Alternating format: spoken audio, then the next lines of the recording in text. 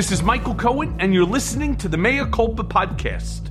The FBI is pursuing potentially hundreds more suspects in the Capitol riot, the agency's director told Congress on Tuesday, calling the effort to find those responsible for the deadly assault one of the most far-reaching and extensive investigation in the Bureau's history. We've already arrested close to 500, and we have hundreds of investigations that are still ongoing beyond those 500, Christopher A. Wray, the FBI director, told the House Oversight Committee. Thank you for this opportunity to talk about the FBI's work leading up to and following the siege here at the Capitol on January 6th. It's been more than 5 months since the violence and destruction of that day, and I'm no less appalled today than I was then, and no less determined to do our part to make sure that it never happens again.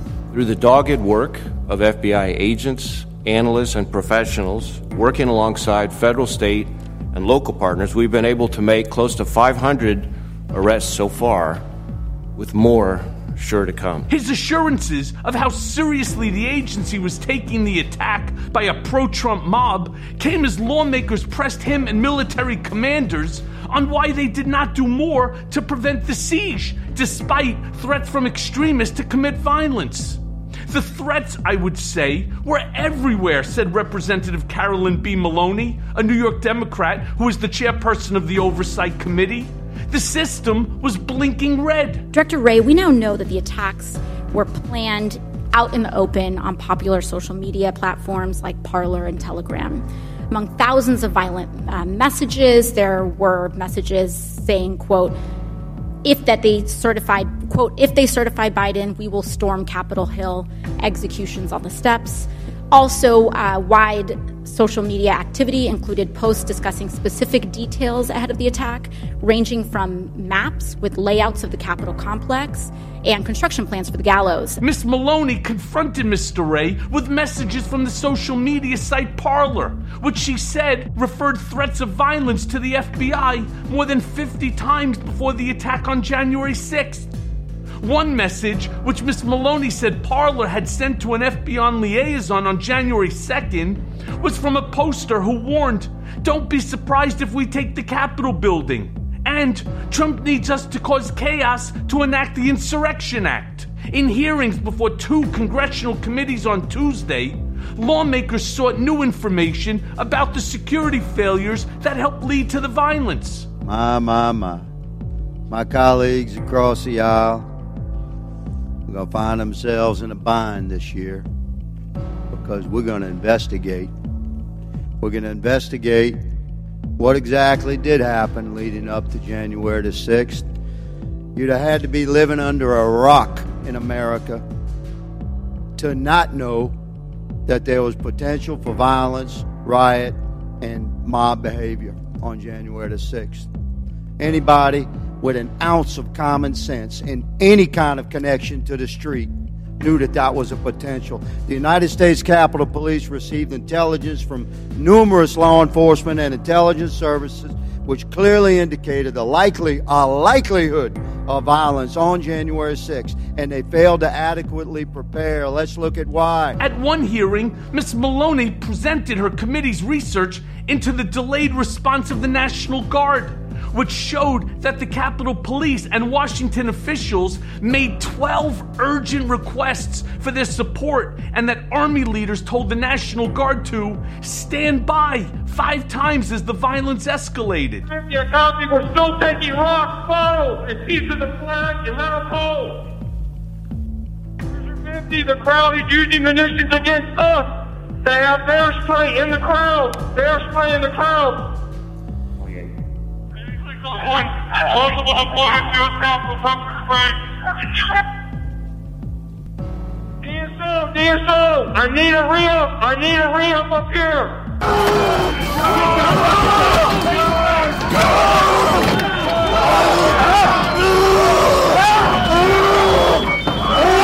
Documents obtained by the committee showed that, beginning at 1:30 p.m. on January 6th, top officials at the Defense Department received pleas for help from the Capitol Police Chief, Mayor Muriel Bauer of Washington, and other officials. But the National Guard did not arrive until 5:20 p.m., more than fucking 4 hours after the Capitol perimeter had been breached. There's a victim. We lost the line. We've lost the line. All MPD, pull back. All MPD, pull back up to the upper deck.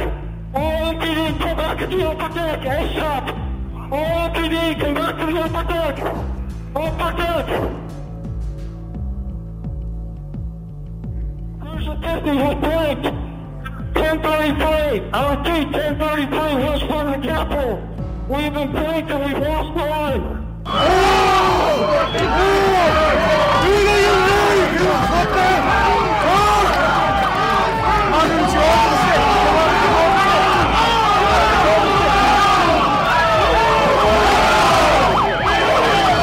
At previous hearings on the attack, some House Republican used the opportunity to try to rewrite the history of what happened on January 6th, downplaying or outright denying the violence and deflecting efforts to investigate it. There was no insurrection, and to call it an insurrection, in my opinion, is a bold-faced lie.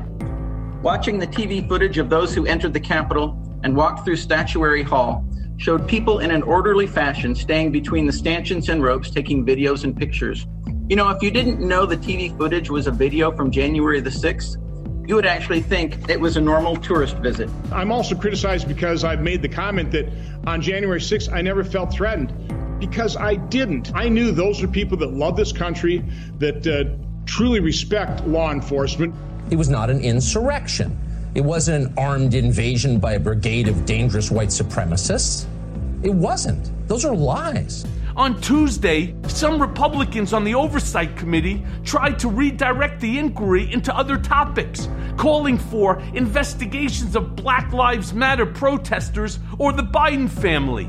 I would love to ask about the Durham report, Hunter Biden's laptop, Hunter's business dealings in China, and a host of other things, said Representative Jody B. Heath, Republican of Georgia. Black Lives Matter and Antifa riots caused over $2 billion in property damage. It's estimated here at the Capitol, it was on January 6th, somewhere in the neighborhood of $1.5 million. The Major Cities Chiefs Association said that during the 10 weeks following George Floyd's death, there were 574 riots, declared riots, with violence and other criminal activity. That's 57 per week. Americans lost their lives. There were severe injuries, including over 2,000 law enforcement.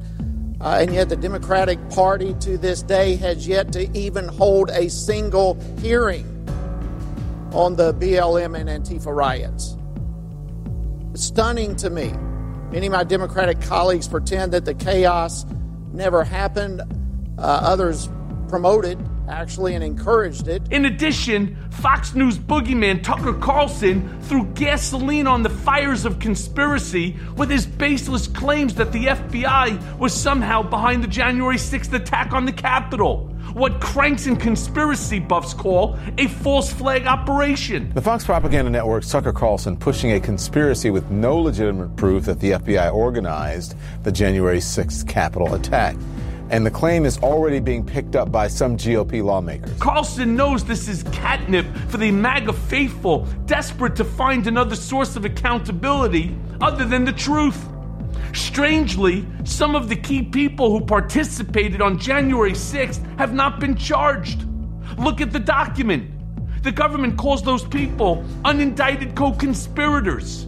What does that mean? Well, it means that in potentially every single case, they were FBI operatives. FBI operatives were organizing the attack on the Capitol on January 6th, according to government documents. And those two are not alone.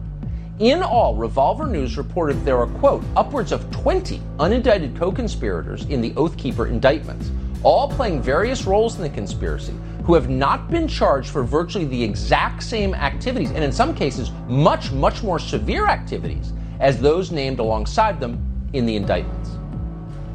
Huh? So it turns out that this white supremacist insurrection was, again, by the government's own admission in these documents, organized at least in part by government agents. It literally does not mean that at all. But that's okay. This was never about the truth. Let's hear some more from Erik Carlson. So if you're wondering why they're always comparing January 6th to 9/11, there's your answer. They're using the same tactic.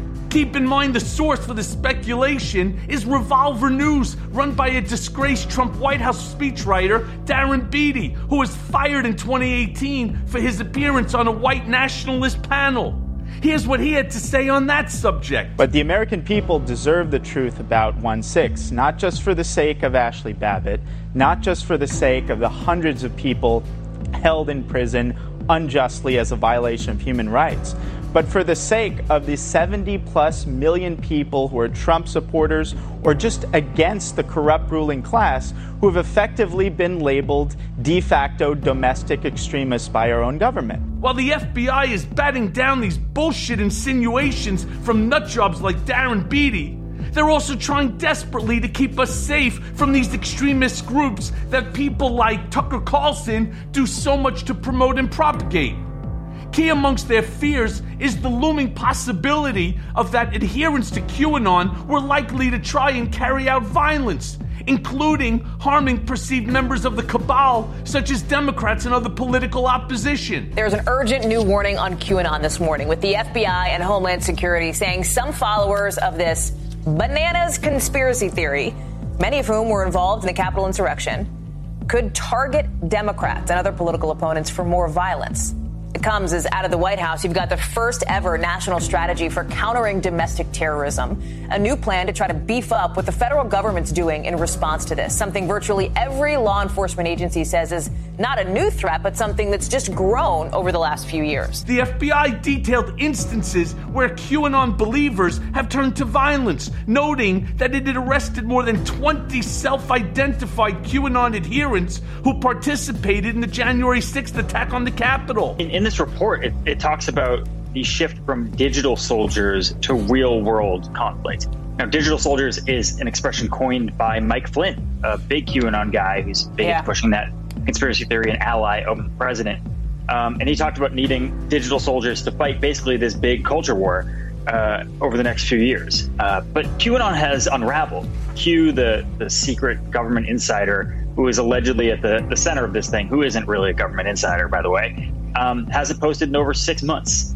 So as people start to realize that they got conned here, they're going to try to find rationalizations around that. And that's what this report talks about. It talks about the idea that while they lose hope, other groups come in. They say domestic violent extremist organizations have tried to recruit these people who've lost hope in QAnon, but still want to fight those same battles, still want to say, hey, the world is run by these satanic cannibals and there's a great reset happening and something Tony Fauci and all this stuff. But they don't want to give up the ghost on that. They want to radicalize them. And that's what white supremacist groups have kind of like dived in on places like Telegram to go recruit those people. And here's where I get scared, folks. We're not dealing with differences in political ideology, no matter how extreme. These people are legitimately fucking insane, and there's fucking millions of them out there. But wait, there's more. Just in case you forgot the basic tenets here, they are. The conspiracy holds that a corrupt cabal of global elites and career government employees who run a Satan-worshipping child sex trafficking ring will soon be rounded up and punished for their misdeeds, and that former President Donald J. Trump will be restored to the presidency. Here's Johnny. QAnon growth has mushroomed online, with believers watching message boards for new information and directives from Q, an anonymous figure who posts predictions and tells adherents to trust the plan. But the arrests have not happened, and Mr. Trump did not return to the White House as predicted this spring, sowing doubts among some believers who once decentralized community is now a large, real-world and global movement. Come on, we just want to eat your skin. QAnon, in many ways, is no different than other apocalyptic death cults that have swept this country for half a century.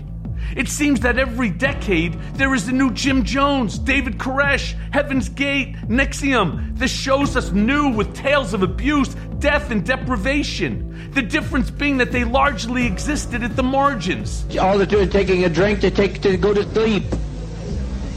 That's what death is, sleep. They come in here with a gun and they start shooting at us. What would you do? Tell me, be realistic. This is America. This is not Australia. This is not Europe. This is not where a country overthrows a bunch of people, takes away their weapons so that the people cannot argue any issue. We'll title this tape Planet Earth About to be Recycled. Your only chance to evacuate is to leave with us. They were not celebrated.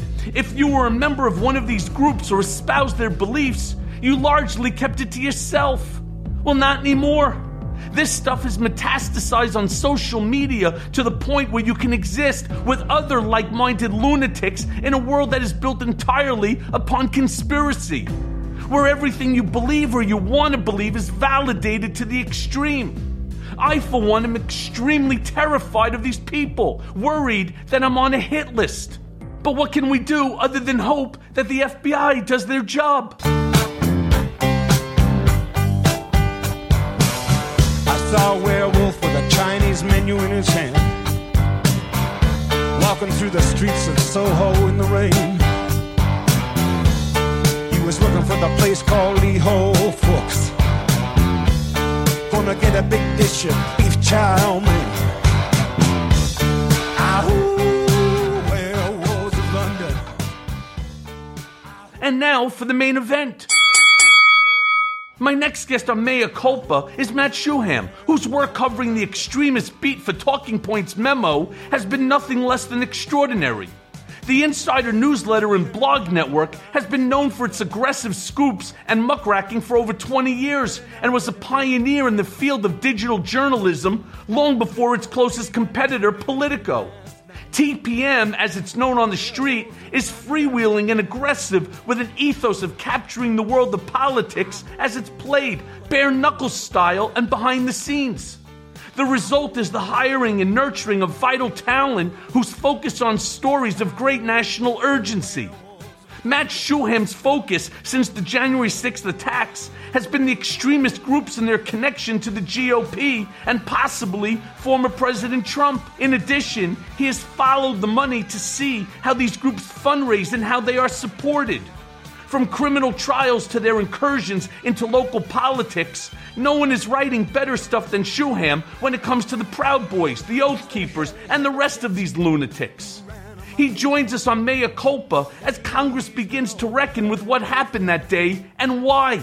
In addition, the country is now poised to face potentially more violence as these same groups are once again riled into believing the lies and false promises of their dear leader. So let's go now to that conversation.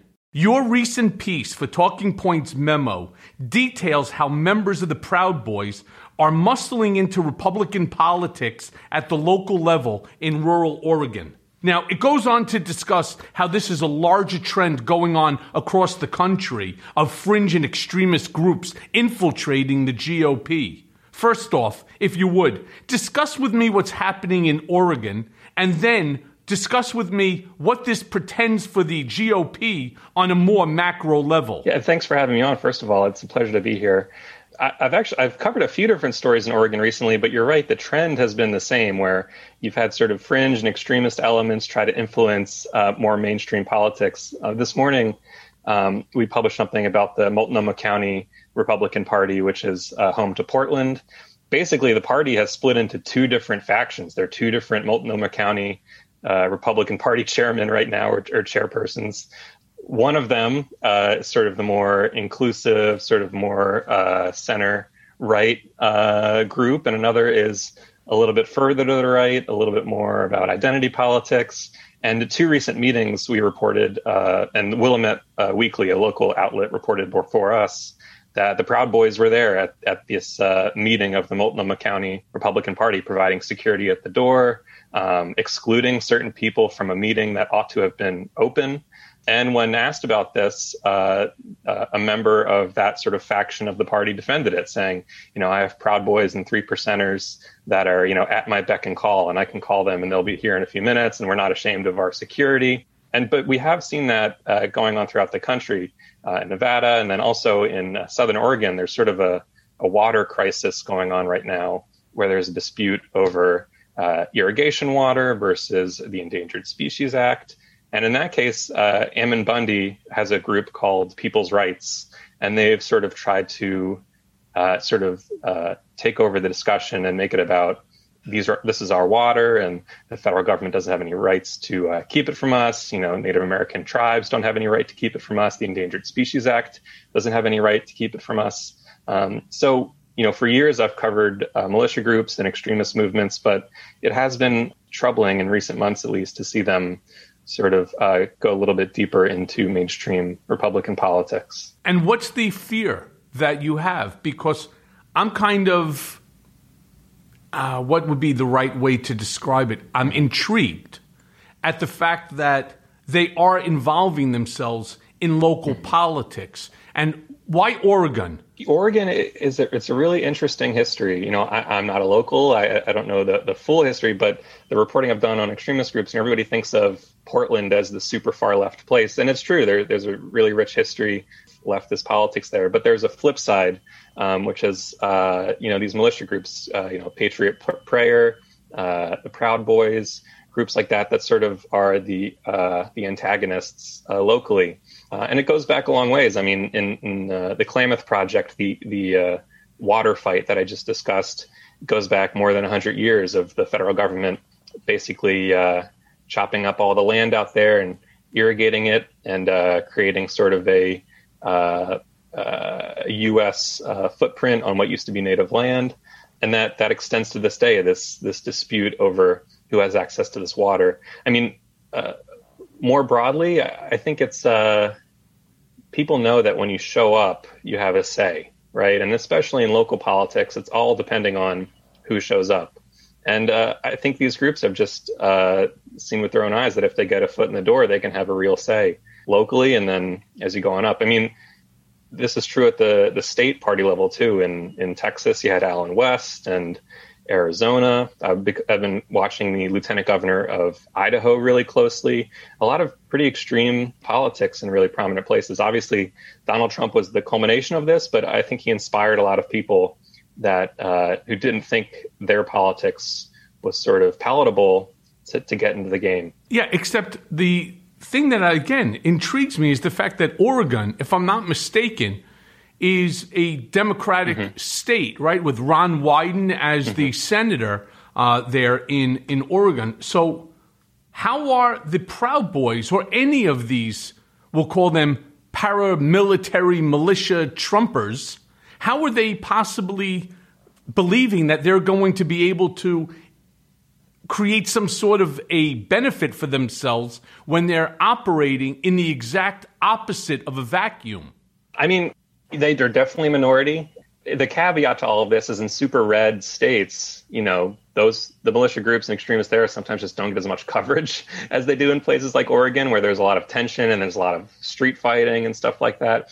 I do think, the fact that they're not close to political power, I don't think discourages them. It's a small group of people in this case that can have an outsized influence. Ammon Bundy is the perfect example. He had a few hundred people in his various standoffs with the government, ends up making national news. He didn't really face any criminal penalty for it. A few people in his crew did for the Malheur occupation. But you can have an effect without being the majority. And also about Oregon, there are some powerful Republicans there. Cliff Bentz in the congressional delegation, and just in the Pacific Northwest more generally have Greg Walden, Oregon congressman. So there's a bit of a Republican delegation, and especially in the Pacific Northwest, there's a big power divide between urban and rural. So rural Pacific Northwest for a long time has had some pretty crazy politics. Separatist movements, people who want to make their own states, all that stuff's out there. Right, but Matt, I asked the question not because of with Bundy, where they were fighting with the military and with the police department, right? And anytime that there's a shooting, there's going to be coverage. It doesn't make a difference if it's Republican or Democratic controlled city or state, right? But here, not only did I say Ron Wyden, but there's also Jeff Merkley, right? Also, the leading, another Democrat. And the reason that I just bring that question up is when you're talking about Republican politics, which is exactly what the Proud Boys are trying to do by infiltrating into the political system there with various different issues. And I don't know all the issues that you say. I'm sure some of them I probably even agree with. Yes, I believe everybody should have clean water.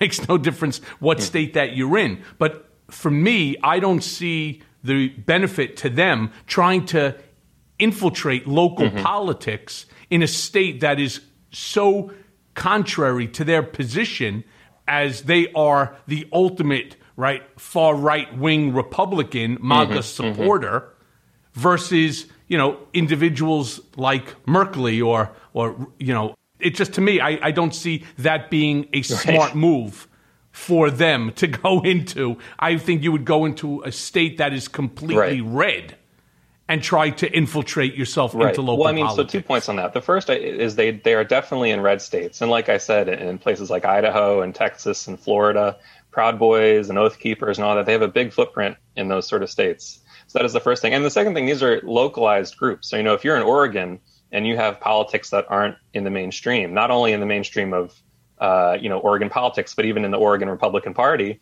then what do? There's a temptation to link arms with these guys that appeal to violence because, maybe they say that's the only way you can have a say in this society. I don't, pretend to know what these guys are thinking. But I think if you're in a sea of blue and you don't think you have a political outlet, for example, I was interviewing a farmer in Southern Oregon who's sort of taken up the Bundy cause. And he says, well, we're not going to get our answer in the courts. We've been in the courts for years and years. We get our answer standing off against the government. So I think you're right. When you have two Democratic senators and in a blue state, the amount of practical political power you have is pretty limited. But the appeal of these groups, I think, is still there. I probably agree with you on that one. Look, folks, federal laws limit your liability in the event of credit card fraud, but there aren't the same safeguards when it comes to your retirement account. And many people have a lot to lose in their retirement account. Take steps to protect it by enabling two-factor authentication, consolidate retirement plans, update your password, and check your account frequently. We do a lot more online these days. Your information is out there, exposed. Unfortunately, cybercriminals are always looking for ways to take that information. The all-in-one protection of Norton 360 with LifeLock makes it easy to have protection in the digital world. Device security blocks cybercriminals from stealing personal information. VPN to help keep information you send over Wi-Fi safe. LifeLock Identity Theft Protection monitors your personal information and alerts you to potential threats. Now, no one can prevent all cybercrime and identity theft or monitor all transactions at all businesses, but if you have Norton 360 with LifeLock, you can opt into cyber safety. So sign up today and save 25% or more off your first year by going to norton.com/Cohen. That's 25% off Norton 360 with LifeLock at norton.com/Cohen. We've got an amazing sponsor for this episode, The Jordan Harbinger Show. Things can get pretty intense discussing American politics, so if you need a break from the news cycle and want to hear incredible storytelling that is both fascinating and actionable, check out Tuesday's interview with astrophysicist Neil deGrasse Tyson, who discusses his latest book. The show covers such a wide range of topics through weekly interviews with heavy-hitting guests. And there are a ton of episodes you'll find interesting since you're a fan of this show, like the January 12th episode with Matthew McConaughey. There's an episode for everyone, though, no matter what you're into. The show covers stories like how a professional art forger made millions of dollars while being chased by the feds and the mafia. Jordan's also done an episode on how to deal with corrupt and crooked bosses, addiction, brain chemistry, and so much more. The podcast covers a lot, but one constant is his ability to pull useful pieces of advice from his guests. I promise you'll find something useful that you can apply to your own life, whether it's an actionable routine change that boosts your productivity or just a slight mindset tweak that changes how you see the world. We really enjoy the show, and we think you will as well. So search for The Jordan Harbinger Show. That's HARB as in boy, IN as in Nancy, GER on Apple Podcasts, Spotify, or wherever you listen to podcasts. But you brought up Ammon Bundy, and I have a question that I wanted to ask you on this one, Matt. How does Ammon Bundy, right, the hero of the far-right militia folks, figure into what's happening right now in Oregon? Or do you think that that's some sort of separate thing? But regardless, do you think that there's likely to be another armed standoff with him or his group? It's hard to say at this point. I mean, the prospect of Bundy getting involved in an armed standoff, or even his group. I mean, he has a nationwide group called People's Rights that started out as sort of an anti-COVID rules group. They don't like mask rules. They don't like lockdowns. So they would stage protests in front of, grocery stores or in front of public health officials' homes.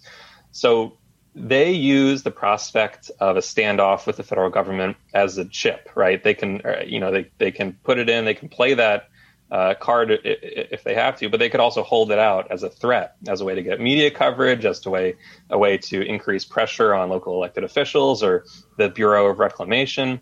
But, I spoke to Ammon Bundy a week or two ago, and he said if he was asked, he would go down there and he would support what they were doing.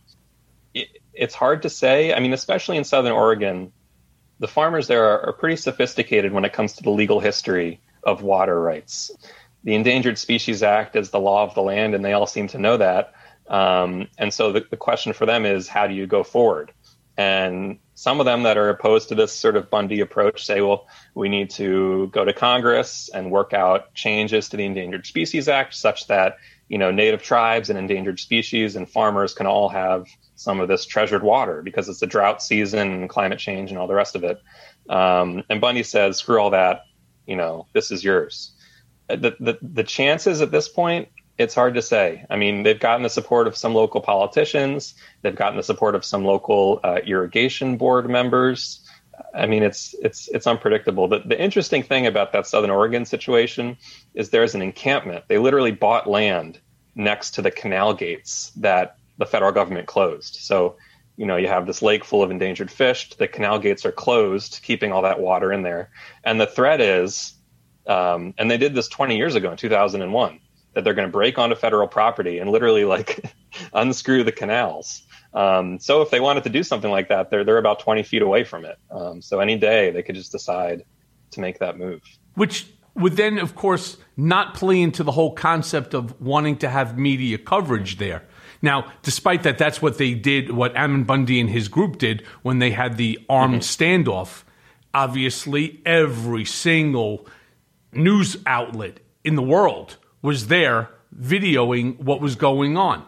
If you're going to break onto federal land and to unscrew the canals in order to release the water, you probably don't want the media coverage, nor do you want the militia coming in order to guard it. If they were going to actually try to accomplish something other than getting their name out there, maybe he just likes the press.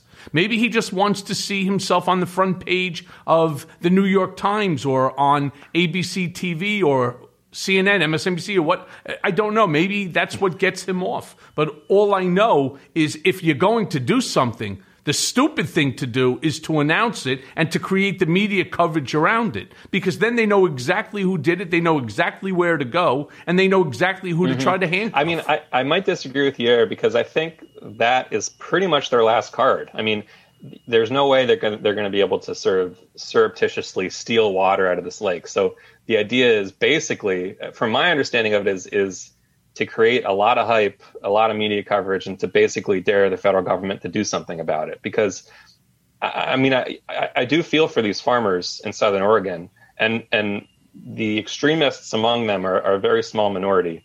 But they've had their water shut off, and there really isn't much they can do about it.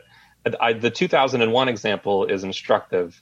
There was basically a bucket brigade. I mean, they made a 20-foot bucket that's still around, actually. They drove it all around the United States. And then back in Oregon, they had hundreds of people passing buckets one to another from this closed-off lake down to the irrigation canals. But the whole point of it was to create a scene. And at that point, it succeeded, I think, and they fundraised a lot of money. also created a lot of negative press because there were white supremacists and the like, in that crowd. But I do agree with you. If you're Ammon Bundy, I mean, that's what his critics say, and I tend to believe him that he wants to get out in front of cameras. He has sort of an absolutist ideology about the federal government. So that's sort of the card he's playing. I mean, and he's apparently running for governor of Idaho too. He doesn't, I think, stand much of a chance, but he gets his ideas out there, and that's sort of the point. Why did they shut the canal? I don't know the answer to that. It's basically the Endangered Species Act. So there are some endangered fish. It's called the Klamath River Basin. It's this. There's this big lake at the top called Upper Klamath Lake, and there are some endangered fish that live in there. And if the rainfall from a certain year, the snow melt from a certain year is low enough, then those fish don't have enough water to survive, and so they need all the water they can get. In a normal year, they got more than enough water, and everything that the fish don't need goes downstream to farmers, goes downstream to a wildlife refuge. But the Endangered Species Act, the way it's been interpreted in the courts, basically says if we're in a drought, if climate change limits the amount of rainfall or snow melt in a certain year, it stays up there. So, I mean, the bottom line from what I've heard from scientists that work in the area is there's just not enough water to go around. And it brings up the question, like, as climate change progresses, there's going to be a lot more stories like this, water wars, right? I mean, it's a precious resource, and the government has to make some really tough decisions about who wins and who loses. Yeah, it's going to be like a Mad Max scenario. Exactly. Now, Matt, right? I mean, look, the government has to figure this stuff out. This is obviously significant. We need water to survive, no different than we need, clean air to breathe. And they really do need to figure out if that's accurate, that there's not enough water coming down as a result of drought. They better figure out where we're going to pipe water in for these farmers and, for the wildlife, because I can understand they're being furious about it. Listen, I'm all for the fish, but I'm also for human beings being able to survive as well as other, wildlife. But Matt, you've done a ton of reporting on the Oath Keepers and their role in the January 6th insurrection. With the GOP push to memory hole the entire incident, Democrats are fighting a media war to keep the day alive and the wounds fresh so that the narrative does not change. If you would, discuss with my listeners what kind of evidence and charges are being levied against the Oath Keepers. Because I have personally heard reports of weapons being stored at nearby sites and bombs, and that there was a much more serious plot behind the plot, that the day being led by the Oath Keepers. What can you tell us about that? Yeah, the most serious charge that Oath Keepers face right now, there's 16 of them in a single case docket. They face the charge of conspiracy, basically conspiracy to interrupt the congressional certification of Joe Biden's victory. So, conspiring to attack the Capitol and interrupt Congress. And so, lots of people are charged with assaulting police officers or trespassing, obviously. But that one is the most serious when it comes to the Oath Keepers and the Proud Boys, because it's about the planning that went ahead of it. So, they all were texting and calling, allegedly texting and calling back and forth in the weeks and months ahead of this attack. And then when the day came, they were, coordinating with each other. Stuart Rhodes, the leader of the Oath Keeper, at one point texted a picture of one of the doors of the Capitol building and said, "We need to get people over here." He claims he didn't do anything wrong. He has not been charged with the crime. But so that's the crux of it, that as opposed to some of these sort of one-off people that, they went there to support the president and then they saw a crowd going to the Congress and then they joined in, they walked through an open door. The Oath Keepers was, we're there because we're Trump supporters and he's the rightful winner of this election. And then when everything sort of popped off, they were in a position to work as a group, basically. The thing that's come up with the Oath Keepers, the sort of secondary plot, is something that they've called a quick reaction force in both amongst themselves, amongst the Oath Keepers, and federal prosecutors have discussed this, which is basically they had a hotel room in Virginia full of guns, full of people, and they were waiting for the word, allegedly, to join the fight. So that's another aspect of pre-planning. So when people talk about, an insurrection attempt, that to me is what embodies it a little bit more than somebody who may have, a legitimate argument about getting carried away and following the crowd or whatnot. These are folks that, according to prosecutors, had been preparing for something like what happened. They said they were preparing for Antifa, but there weren't any anti-fascist activists on the street that day. And if you were preparing to fight with Antifa, again, firearms, bear spray, zip ties, metal bats and batons and so on. That's not the way I think that it was supposed to go. And I don't know why much of the media refuses to put absolutes onto this, meaning, they still sort of play it on the, yes, they stormed the Capitol, they went there for bad purpose, but they don't really call it out. Now, if I was a writer in one of these newspapers and so on, I would just call it out. The Oath Keepers are full of shit. That would be the headline of my article. They went there for a specific reason. And let's stop pussyfooting around this bullshit, because it is what it is. You don't go to the Capitol and you don't start looking for Mike Pence to kill him, or Nancy Pelosi, or any of our representatives. You just don't do it. And then the argument by Oath Keepers and Proud Boys and so many of these other insurrectionists is that we were there in a peaceful, orderly manner. We stayed within the stanchions, and therefore we did not violate. We were not on the premises in an improper way. Well, where does that line of bullshit come from? What legitimacy is there? And the answer is there is none. So why are we even fucking around and playing games here? Let's just call it out. The fact that the Republicans refused to even permit a January 6th insurrection committee in order to investigate this. What is Joe Biden sitting and waiting for? What is Kamala Harris? What is Merrick Garland, our Attorney General, doing? How about just do what Trump would do? And that's just to impanel a special master, a special counsel, and do it yourself. And if the Republicans don't want to participate, as Trump would say, fuck them. Yeah. Right? Let's just move on, and we'll do it ourselves. And if in fact that, we come up with a determination, well, we're going to move. See, this is the big problem between Republicans and Democrats. It's a big problem between somebody like a Mitch McConnell and a Chuck Schumer or a Nancy Pelosi.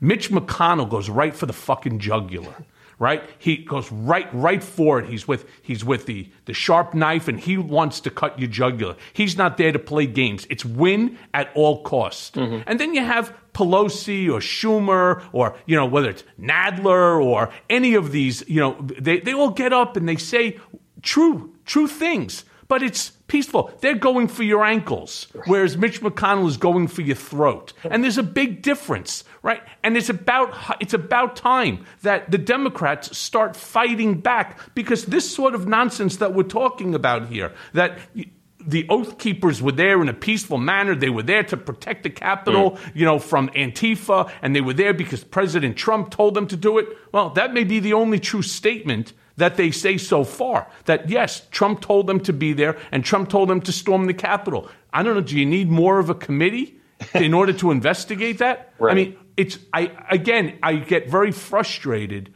because what is so fucking apparent is just being ignored. Why? Right. Well, 2 points on that. First on the Congress, then on the reporting aspect of it. I mean, I think you're right. And our Talking Points memo where I work, we've written about this a lot, where it's tough to have a bipartisan commission when one side, spread the lie that inspired the attack, right? I mean, if you tell people that the election was stolen and that the incoming president is illegitimate, and then a certain number of people, 1,000 or so, take that to heart and storm the Congress in an effort to prevent that supposedly illegitimate president from taking power, you're a witness, you're a party in this whole incident. So it's difficult, to have a normal congressional committee about that. And I think you're right about there is this democratic compulsion to go for bipartisanship, but this is one instance in particular where it sort of just doesn't compute, because as you said, this was sort of a Republican-driven operation. But I do think you're right that the people that blame Trump or that cite his influence on them, they're probably telling the truth. I mean, they have agency in all of this as well, but that is a really revealing comment to make, that the commander-in-chief told me something. I respect his authority, such as it is, and so I followed orders. I don't think it's going to work that well in court, but it's something that they're out there saying. And it's even when people were getting arrested, they were telling FBI agents that. And even on the day of, people were screaming, into their cell phones, Trump told us to be here. On the reporting aspect of it, I do think there's a healthy compulsion that journalists have to respect people's innocence, the presumption of innocence, and to have an open mind about the possible story. That said, my colleague Tierney Sneed and I did a big, long 7,000 word story tracing the month by month lie, the big lie that it's now called, of Trump saying back in September or whatever, the only way I'm going to lose is if it's fraudulent. And Donald Trump Jr. creating an army for Trump. And then as the weeks go by, you don't have any legal options left. So you start to, get everybody emotional. And then you start to plan the rallies in Washington, D.C., one in November, and then one in December, and then one in January. So it's a very clear path. I mean, speaking personally, reporting on this, I've reported on militias and extremist movements for 5 years. Even for me, it was difficult to comprehend on the day of January 6th what I was looking at. And even now, it's difficult to comprehend. So I think some of the wishy-washy language is reporters are human beings, and it's difficult to put into words what actually happened. But I think you're right. It's important to stare it straight in the face that this was an attempt to, steal a second term and do it by force. Yeah, well said. You certainly said it much more eloquent than I did. And I appreciate you for that. Now, Matt, recent reports from the New York Times' Maggie Haberman asserts that Trump is telling everyone he meets with him that he will be reinstated this August, and has become obsessed with these amateur election audits that are happening in Arizona and Georgia to vindicate his big election lie. What are you hearing from your sources about the former president's state of mind as its reported aides are growing alarmed at his level of delusion? And it is real delusion. Secondly, who do you think is behind these election audits? Mm-hmm. What's really going on here? Mm-hmm.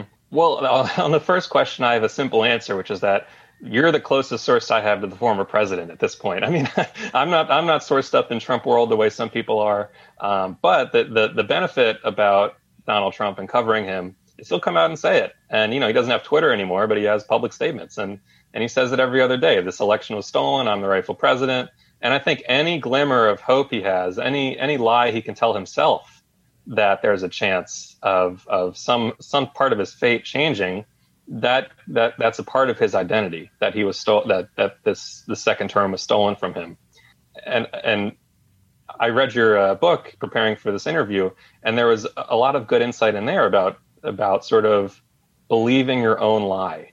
And I think this lie about the election in particular was easy for him to believe.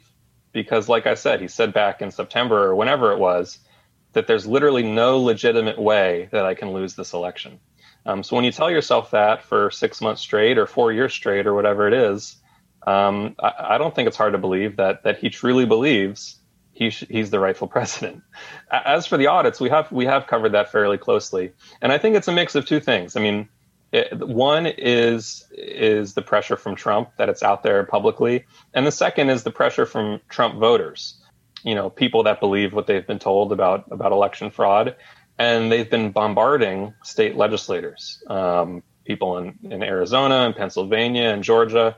We focus as the press a lot on the pressure that election officials have faced. And that's a big story, people getting threatened and getting stalked and that sort of thing. But if you're a Republican legislator at the state level, you're getting hundreds or thousands of emails from people that say, I elected you, but I'm more loyal to Trump than I am to you. And here's what he's telling me. And what are you doing about it? And for some of these folks, it's introducing new election laws that don't really have much purpose except for appeasing Trump and appeasing Trump's voters. And for some of these folks, it's these audits. And there are definitely some people in Trump world that have sort of taken up this banner: Lynn Wood, Patrick Byrne, Sidney Powell, the sort of influencers in Trump world. But I just think it comes from the top. It's that same dynamic that we've seen play out for years. Weekday mornings, the story begins in California. The Times, a daily news podcast from the Los Angeles Times, gives you a West Coast perspective on the stories shaping policy and opinion. Join host Gustavo Arellano and a diverse range of voices every weekday morning as they cover the critical issues like only a team reporting from California can. From immigration to income inequality, climate change to racial justice, nativism to technology, the Times explores the contradictions and hard truths of the Golden State and the nation through a West Coast perspective. This is an amazing podcast like The Daily, but with a uniquely SoCal flourish. And no one is more perfect than Gustavo Arellano, who is an institution within Southern California news.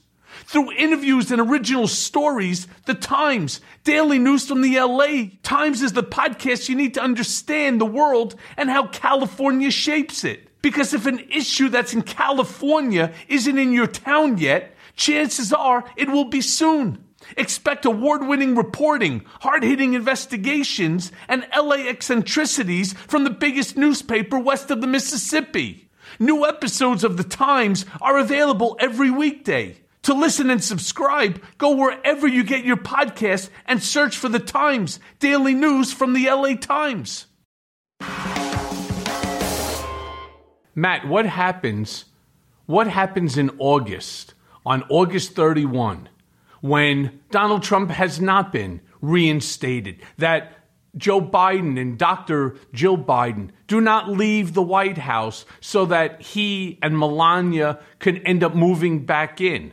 What happens then to his supporters? Because when I use the word delusional in my question to you, I truly mean it. Mm-hmm. I'm not sure, to be very honest, if Donald is actually as delusional as what he's making himself out to be. Mm. Now, when I saw Sidney Powell make the statement, or Michael Flynn, who I'm disgusted by these days, I used to actually like him. I had respect for him at the very beginning. But he is like Sidney Powell, like Rudy Giuliani. They've just gone off the complete deep end. But I put out a tweet myself saying, this is so delusional. It's no different than me going to sleep tonight thinking I'm going to wake up 2 feet taller at 8 feet tall and get $1 billion contract to play center for the New York Knicks. Right? They could have used me, but that's neither here nor there, right? It's fucking delusional. It's not going to happen. And yet people are still buying into it. I mean, could you possibly imagine the notion that Donald Trump is in August? Why August? I don't even know why they chose an August date. It's just some random date that is 60 days away from the date that they made the stupid statement,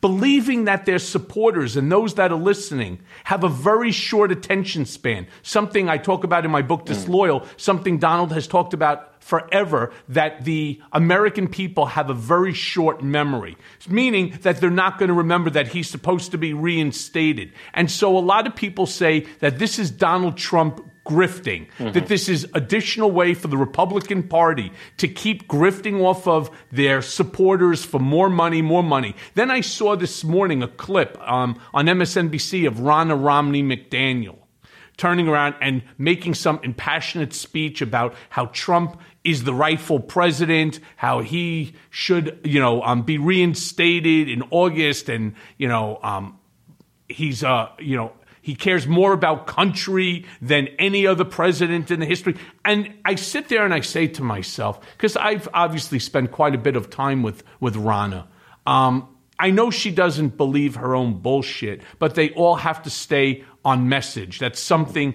that the Don is very big into, is staying on message. But before I let you answer the question, I actually have another thought that I haven't shared, but I'm going to share it with you. I believe that Trump is actually trying to create some sort of an insanity defense in the event that he's criminally prosecuted. And it's something that the Chin, right, Gigante did, where he feigned insanity in order to try to stay out of prison. Very much like, and what really made me think about this is I was watching on television the movie, right? It was on one of these channels, One Flew Over the Cuckoo's Nest, when R.P. McMurphy is feigning insanity, ends up in the insane asylum. And I believe that Trump is in his mind thinking that, well, it's better than prison. Right? With Donald, you have no idea what to think. What's your thoughts on that? Let me go to the first part first. I mean, the significance of this date that they've set, that he's going to become president again, I have no idea. The only thing it reminds me of was when I first began covering Donald Trump in 2015 and 16, he would always say, we'll have that policy proposal to be out in 2 weeks. Everything was 2 weeks away. And the effect of it was, short attention span media producers and consumers would say, Trump says in 2 weeks we're going to have a plan. And then in 2 weeks, nobody would remember. And we move on to the next thing. There's a way that he takes out debt, and he always moves the debt forward. And it can be a financial debt. But I think in this case, it's a debt of rage in a certain sense. That he knows people are worked up and upset about this supposedly stolen election. So he says, well, you're going to have your answer, but it's going to be 2 months from now. Or it's going to be, as soon as this documentary by Mike Lindell, as soon as he releases that, it's going to have all the answers. And it has the effect of taking out that debt of outrage now and then pushing it off into the future. And then when it finally comes, well, nothing ends up happening, but we have this other deadline on the horizon that you just have to look forward to that instead. So I think there is this dynamic of him sort of delaying gratification, or however you want to call it, that he keeps pushing that button again and again and again. I don't think he has much else to offer his supporters other than the prospect that something on the horizon will change. Because where things are now, he's out of power. There's a Democratic president, Democratic House, Senate. He's in a criminal investigation, and he's in a tough spot. So what else do you have other than the possibility that something will change, no matter how slim that is? The insanity offense is an interesting thing. The charges that, the criminal liability that he might face, from my understanding of it, seems like a tax issue. So that's all down on paper. But I do wonder, and we have written about, what sort of culpability he could have for the January 6th attack. I haven't seen anything from federal prosecutors other than a few words here and there that he's going to face anything for that. But if it comes down to it, may as well give it a shot, I guess. Yep, that, and also trying to get Andrew Giuliani, right, to become the governor, so he can get a state pardon as well, along with his probable federal pocket pardons that he and his kids are sitting with. But, you bring up a good point about how Captain Chaos himself would create so much tumult, day in and day out, that after 2 weeks you forgot about what you were looking for. I just want to remind you of the very first big lie, the first big lie that Donald Trump said, right? And what was the first big lie about? Obama's birth certificate. Yeah. Exactly, birtherism. And you may remember Donald came out and he made a whole speech about how he sent investigators to Hawaii, and you wouldn't believe the things we found. You wouldn't believe what we found. And very soon I'm going to release all the information, and you're going to be shocked. It's going to be amazing. Bigly, Kofifi, all that shit, right? And that's what, did it ever come out? The answer is no, because here's the truth. He never sent investigators. Mm-hmm. I went into his office. I said, hey, boss, did we send somebody to Hawaii? Do we have anybody over there? He goes, nah, but wait till you see what happens tomorrow. Wait till you see it's going to be on the front page of every single newspaper. It's already circulating through the press. So here's how I want you to answer it when they call you. Mm-hmm. And that's the game. The game is create so much chaos that people forget what they're supposed to be remembering. And if you ask any journalist, and I'm going to ask you, the hardest thing about covering Donald Trump was staying current. Mm-hmm. It was impossible.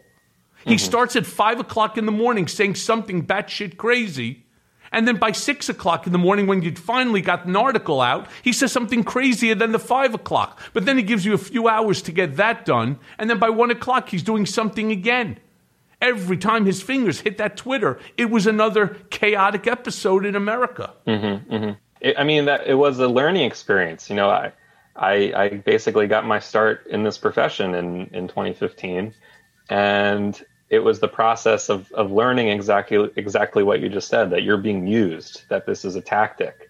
And like you said in your book, that you're accomplices in his political designs, and so that it took a long time for the press to learn that he can't set the agenda, because that is the only move he has at this. Obviously, when you're president, you've got a lot of moves, but when you're not president anymore and you're facing all of these challenges, and you don't have a Twitter account, that makes it a lot harder. Then you got to get even more outrageous and try to set the agenda. I don't think it's working as well now as certainly it did in 2015 or even throughout his presidency.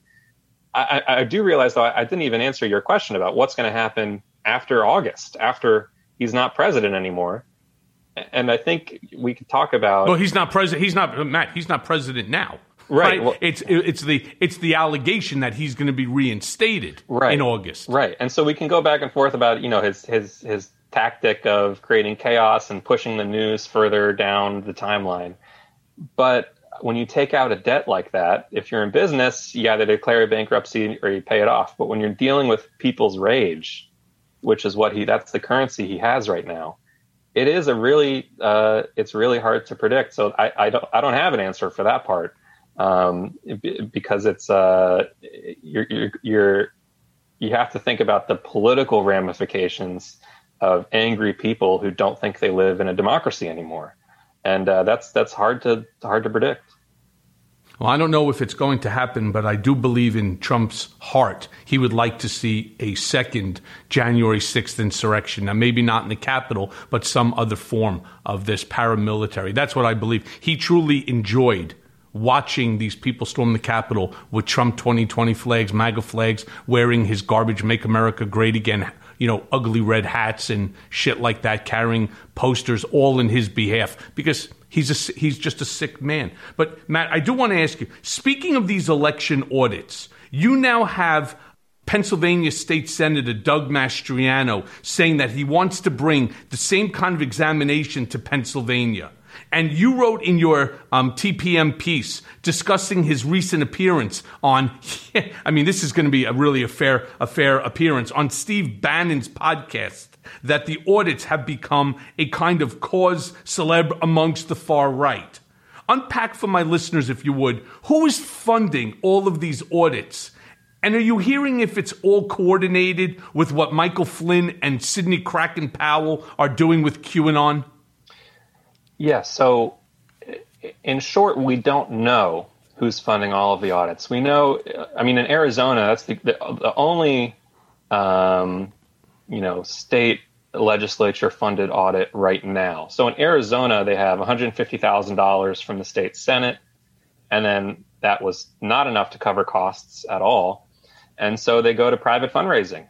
And what stunned me about Arizona is it's anonymous, so far not disclosed. If I were to guess, it probably won't ever be disclosed, even though they say they want to. So it's anonymous donations. Lynn Wood told me over the phone a few weeks ago that he donated $50,000. I have no way to know if that's true, or his organization donated $50,000. I have no way to know if that's true because the records aren't public. Patrick Byrne, the Overstock CEO, the ex-Overstock CEO, the Trump ally, said he donated hundreds of thousands. He also said that Sidney Powell had donated hundreds of thousands. I'm not sure if Michael Flynn has gotten in on this. He may have. I might have missed it. Christina Bobb, who is an anchor on One American News, she has a fundraising organization that she's running alongside her reporting job called Voices and Votes, which is an organization, a fundraising organization for Arizona. It could be used for other audits. So that's Arizona. You have a bunch of these sort of influencers, Trump allies, whatever you want to call them, tapping their social networks, going to these conferences around the country saying, your dollar's going right to this audit. And again, we don't know if that's true. We don't know if they're lining their pockets. We don't know if the money's going to this contractor or that contractor. And then we have some other states, Pennsylvania, you just mentioned, they haven't discussed what the funding mechanism would be. In Georgia, there's a private lawsuit brought by somebody named Garland Favorito, who has I think it's a nonprofit. It might be, I'm not sure the exact legal status, but he's raising money. So it's a hodgepodge, a patchwork of fundraising. And it's unaccountable and it's untraceable. And that was the first thing, or one of the first things. There's a lot that's shady, I think, about what's going on in Arizona, obviously. But when you bring in unaccountable money by people who have an interest in the outcome, Trump supporters who spend their days speaking to Trump supporting crowds, that's a big issue. I mean, you actually can't make this bullshit up. I mean, you would think that this is on a show like a House of Cards, where you just laugh about it and you say it's just not possible that people are that gullible and that stupid to believe anything that's coming out of Trump and sycophants' mouths. I mean, the notion that he's coming back to power, that there's going to be some, change in a determination, that they're going to find ballots that were destroyed and so on. I mean, the whole thing is crazy, which brings me to my next question, because I truly don't understand what's supposed to happen after the audit is concluded.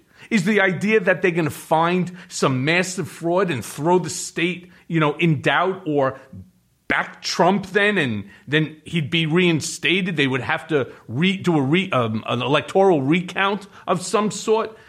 Who's supposed to make all of this happen? I mean, I stood before the House Oversight Committee 2 years ago, and I know Donald Trump like I know the back of my hand. Sadly, I spent too much time with Frankenstein, because I am Frankenstein's monster when it comes to this, and I take full responsibility for that. And I say to myself, I know Donald's personality. He's so fragile. His ego is so fragile that he could not handle a loss to somebody like Joe Biden. In fact, Donald Trump couldn't handle a loss to anyone. And the notion that he's one of the few presidents that didn't win a second term, to him, is so damaging, again, to that fragile. And Donald, I hope you're listening, because you have a fucking fragile ego, my brother. All right? You really do. And instead, I knew to say that my biggest fear is if he loses the election, that there will never be a peaceful transfer of power.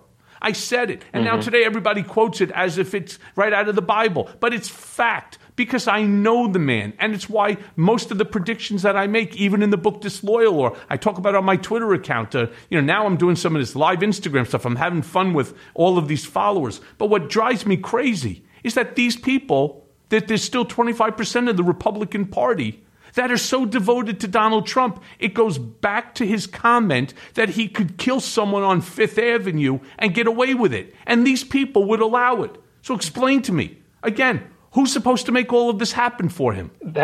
It's a really tough question to answer. Certainly, he's not getting back in the White House. I mean, so the question for me is, what do they want? I mean, if you hear people, the advocates for these audits say, they want these audits because, one, people don't believe the results and they want to have people have confidence in the election, which I think is a bit of a smokescreen. You can't put all the responsibility on your people after you lied to them for believing a lie, right? The second thing is they want to have better elections. They say they want to have better elections in the future, so they need to know what happened. Again, I mean, there are certified, accredited auditors that election officials use all the time. The sort of stuff we're seeing in Arizona, Pennsylvania, that's not what that is. It's politicized.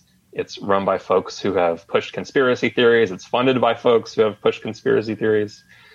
The cynical read on this is what Doug Mastriano, the state senator from Pennsylvania, told Steve Bannon.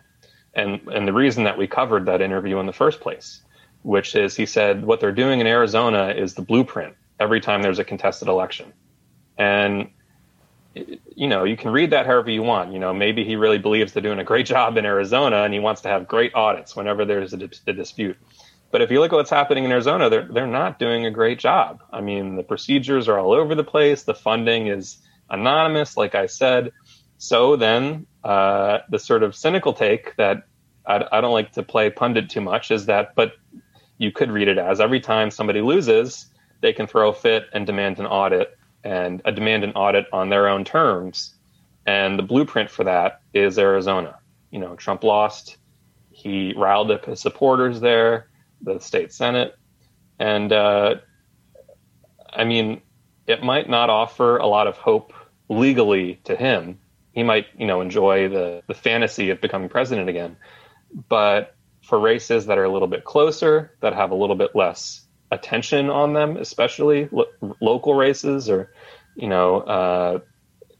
there's a million different possibilities of someone losing an election, cynically lying about what happened, and then saying, I want these auditors. And actually, Doug Mastriano, he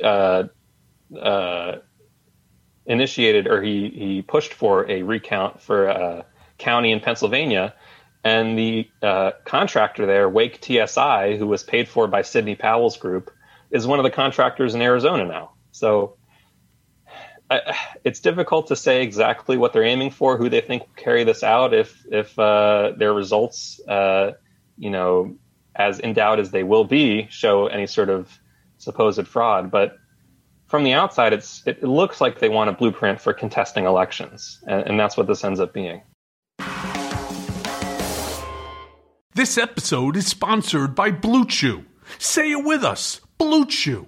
Blue Chew is making waves and bringing more confidence to the bedroom by offering chewable tablets that can help men get stronger and longer-lasting erections. Blue Chew is a unique online service that delivers the same active ingredients as Viagra and Cialis, but in chewable form and at a fraction of the cost. Blue Chew's tablet help men achieve harder, stronger erections to combat all forms of erectile dysfunction. Blue Chew is an online prescription service, so no visits to the doctor's office, no awkward conversations, and no waiting in line at the pharmacy. And it ships right to your door in a discreet package. The process is simple. Sign up at BlueChew.com, consult with one of their licensed medical providers, and once you're approved, you'll receive your prescription within days. The best part? It's all done online. Blue Chew's licensed medical providers work with you to find the right ingredient and strain for your prescription. Don't like swallowing pills? No problem here.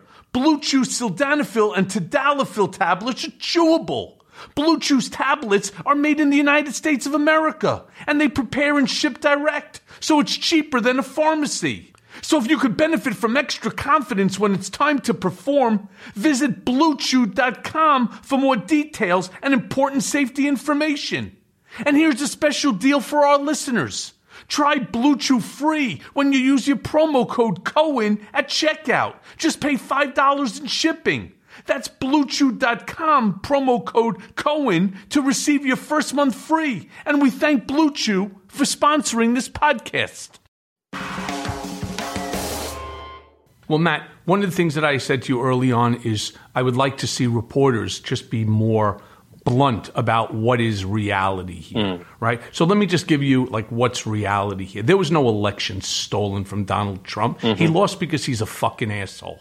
And I would put that in the opening line of my paper. On top of that, Donald Trump actually committed a criminal act by contacting Raffensperger and asking him to find 17,801, whatever the number was, 18,701, I forget the exact number, but ask him to find a very specific number of votes that would now have him winning that specific state, right? So is he not interfering in the election, as I said, that he would do anything in order to win? Because that's what he is, this narcissistic sociopath. That he would end up doing whatever it takes, and so on. So, hence, of course, we have that lawsuit now pending in Georgia. And I'm shocked again that this 25% or 30% of this Republican Party still believes the same thing. When somebody showed a cardboard box underneath a desk that said Trump ballots, right? And then it was marked to destroy. You're right. Anybody that's going to steal ballots and destroy them are going to put it in a box underneath a table that has just 4 legs to it, right? That says destroy Trump ballots, right? I mean, it's insane. And anybody who would believe it, we actually have bridges to sell you here in the city and state of New York. I mean, it's just a joke. And then you start talking about better elections. You could not have had a more legitimate election than in this one. Why? Because everybody was looking. We are that divided as a country that everybody was looking at the guy next to him to make sure that they weren't doing something improper. Because Republicans don't trust Democrats, and Democrats don't trust Republicans. So what is it, again, that I'm missing? And then, on top of everything, somehow, again, the Democrats allowed the Republicans to take control of a whole series of voting machines into their own custody in order to examine them, because they want to double check and ensure that the ballots that were cast for Donald Trump didn't end up as being cast for Joe Biden. Now, how do you know that they didn't put some sort of a poison pill into the mechanics of these voting machines? If I was now the voting machine company, that's the ones that are suing Sidney Powell and Rudy and others for $1.2 billion, I'd take those machines and I would scrap them. Because as far as I'm concerned, anybody that puts a vote in there has to, the first thing in their mind, believe that the machine is tainted. Why would you ever release a machine that's all electronics to worry about that somebody put in some sort of a poison pill that they can now control the outcome of those machines? I don't know. To me, it's crazy. But let me ask you this question, Matt.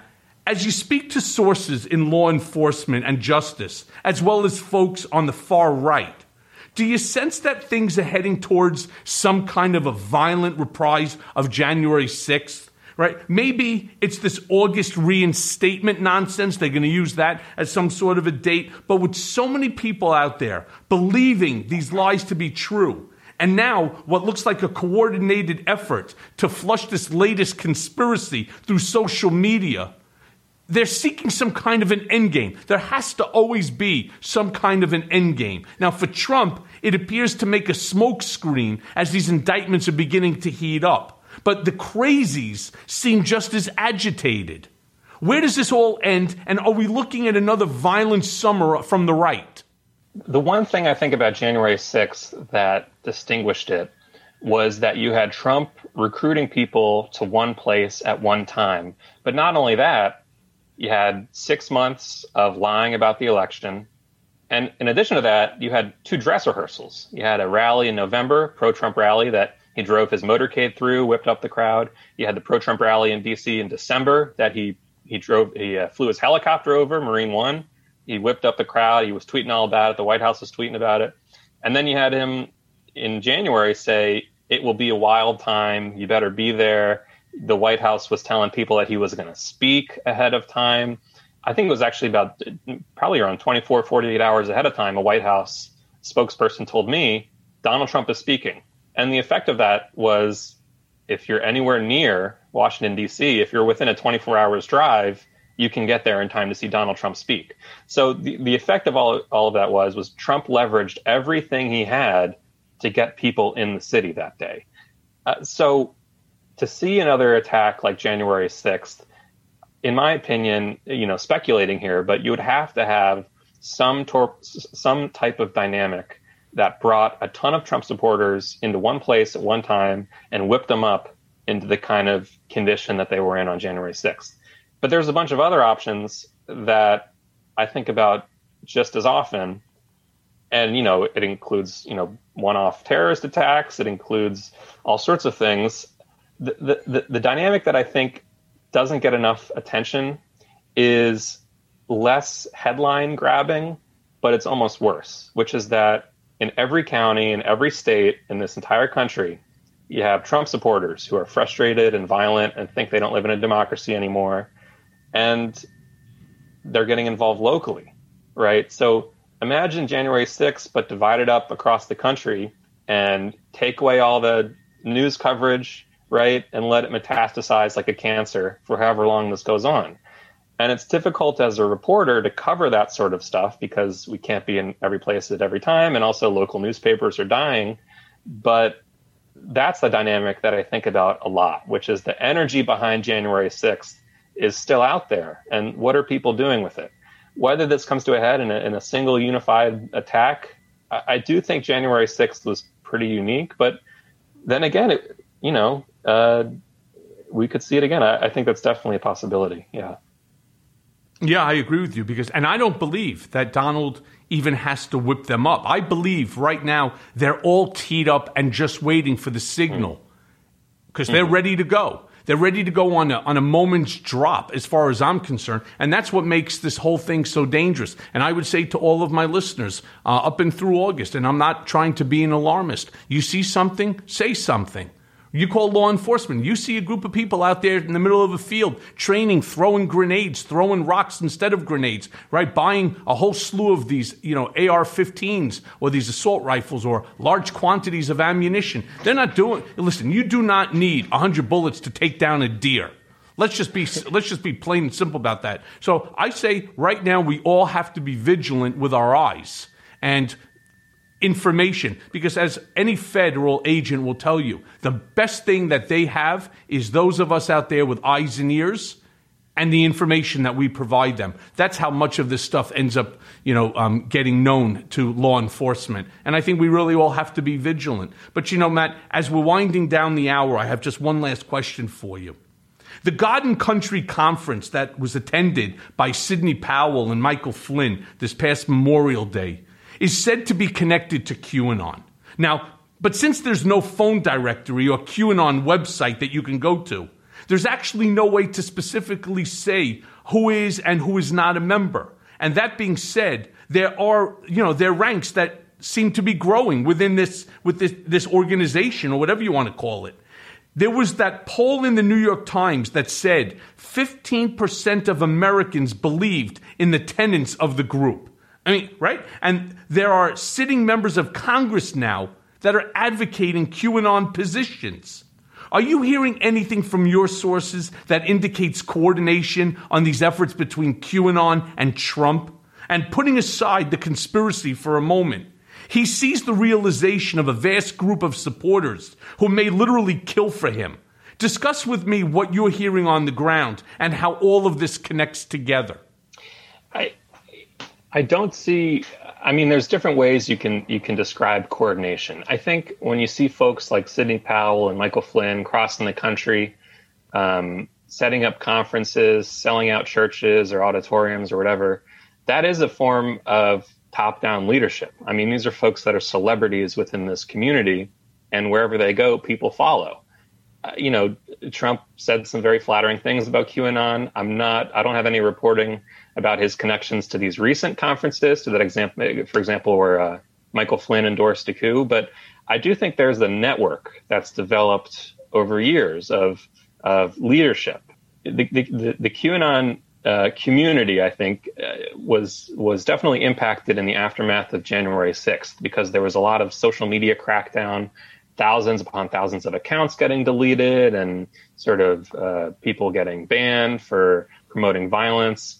For a long time, social media platforms let that stuff go. I mean, they just watched a violent community forming and using their platforms on Facebook, Twitter, whatever it was, without much interference. So that did impact the spread of that ideology a little bit.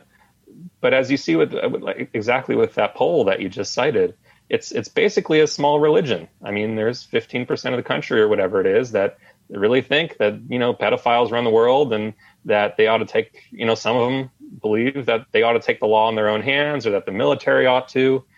So whether or not there's direct connection to Trump, and I don't want to speculate, he certainly benefits from it. He's certainly praised them in the past.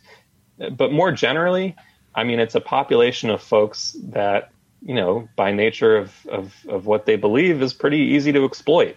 I mean, that's the thing about a conspiracy theory like this one, is that if you have someone up there like Sidney Powell or Mike Flynn who claims to have the answers and claims to have insider knowledge, which is what QAnon is based off of, it's easy to direct a crowd. And I think that's what at least alarms me about QAnon is, it's one thing to believe some crazy stuff you heard on the internet, but it's another to be willing, to get violent for it, or to support a military coup of all things. So I think the potential is there for this to be exploited even further.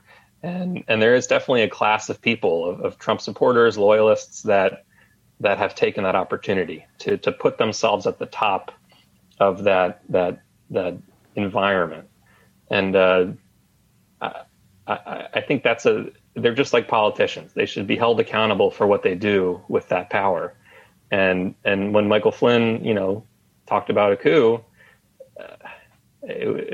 Obviously, it's beyond the pale, but it's hard to know what to do with that. I wonder what you thought when you heard him saying those words, because, obviously he called for martial law after the election. Same thing there. First of all, I was disgusted. Yeah, I was disgusted by him as a lieutenant general, as somebody who has devoted his life, to the service of this country. But remember, it's not just Michael Flynn and Sidney Powell. You have Don Jr., you have Rudy, you have Ted Cruz, you have Matt Gaetz, you have Josh Hawley, you have Lynn Wood, and so many others all out there. And each one of them goes on to these various different talking circuits espousing the same bullshit nonsense. Look, there are many things that you can say, maybe it's possible, I can see it. But seriously, that our representatives in government are all cannibals, pedophiles, and so on, and it's this whole ritual that I don't get it. I just don't get it. It's a lie big enough to justify political violence. I think that's what it comes down to. You needed to make up a lie that's so offensive that it justifies whatever you want, and that's what QAnon has become. It's a pretense at this point. So, and you're right. It's elected officials that have taken it upon themselves to exploit people's beliefs for their own ends, and that's what it comes down to for me. Whatever the beliefs were, if it justifies you, taking control of the military or proposing crackdowns on whatever, free speech or imprisoning people without due process, that's the bottom line for me. Whatever they believe is secondary to that. Yeah, I agree. And Matt, let me thank you for your time. Thank you for your insight.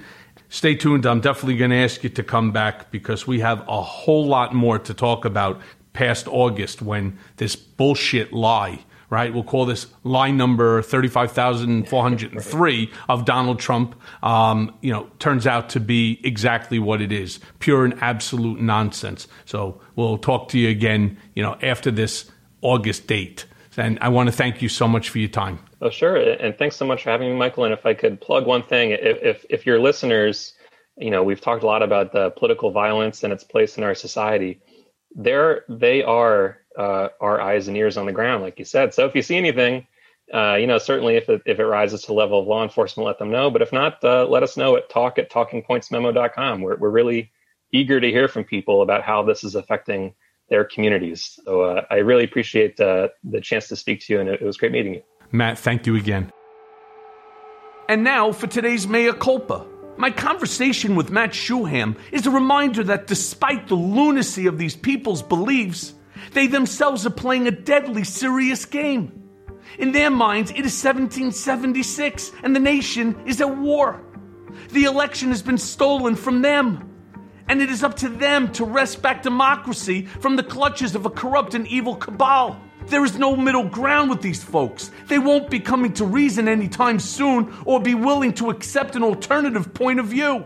They're absolutionists, purists, and the core of MAGA far-right base that Trump and the GOP is going to need to turn out again in record numbers in both 2022 and 2024. Their continued radicalization is a key component to keeping them engaged with the party. But it's also a ticking fucking time bomb of epic proportions. Let's face the facts. We got lucky on January 6th that what happened wasn't far worse. Imagine if those first hardened crowds had actually found the lawmakers for whom they were searching. Hang Mike Pence would have been far more than a sick chant. We would have witnessed a river of blood and possibly death as these very sick and deranged fucking individuals carried out their orders. Luckily, we dodged the bullet. Through a combination of incompetence, bad luck, that's not ours, and frankly timing, they largely missed their targets and wound up more confused than dangerous. But it's my belief that what we witnessed was just a warm-up. What happens the next time when they're better trained, better prepared, and better armed? We don't know when or where it will happen next. But we need to be prepared. Until the GOP drops Trump and the extremist fringe of the party, we are all in danger from their actions. And thanks for listening. Mea Culpa is brought to you by Audio Up, Midas Touch, and LSJ Media, and it's written and produced by Jimmy Jelinek. Executive producers are Jared Gustat, Jimmy Jelinek, myself, Michael Cohen, and Phil Alberstadt. Our editor is Lisa Orkin. It may be a new day politically, but nowadays the landscape is more confusing than ever. Donald Trump may have lost the battle for the presidency, but in many ways, Trumpism is winning the war on the state and local level. Mea culpa is here to help guide you through the wilderness and keep you informed. And let's face it, we all want Trump, Rudy, and the rest of these seditious traitors to see justice. And folks, it's coming. So stay tuned as I guide you through the twists and turns of the criminal process that will ultimately see them behind bars. Mea culpa. Nothing but the truth.